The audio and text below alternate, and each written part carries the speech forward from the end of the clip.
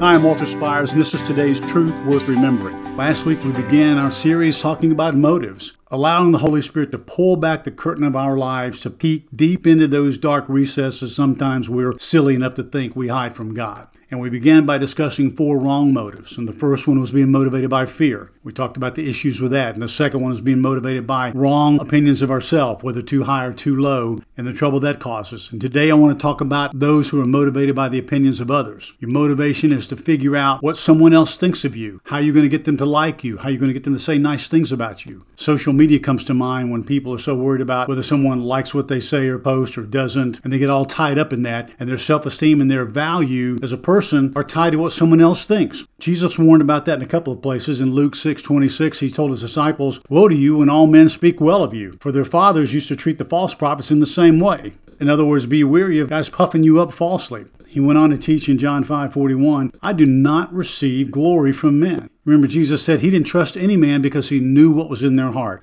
That's a good place for us to be. So if your motivation comes from what other people think of you, remember that people-pleasing is never a good motivator. Our desire, our responsibility as Christians is to please the Lord God and Him alone. For Christ's sake, amen. To learn more about how you can become a Christian or grow in your walk with the Lord and receive freely of all the biblically based content we have created, or donate to help keep this ministry going strong, go to onlyjesus.life. That's onlyjesus.life.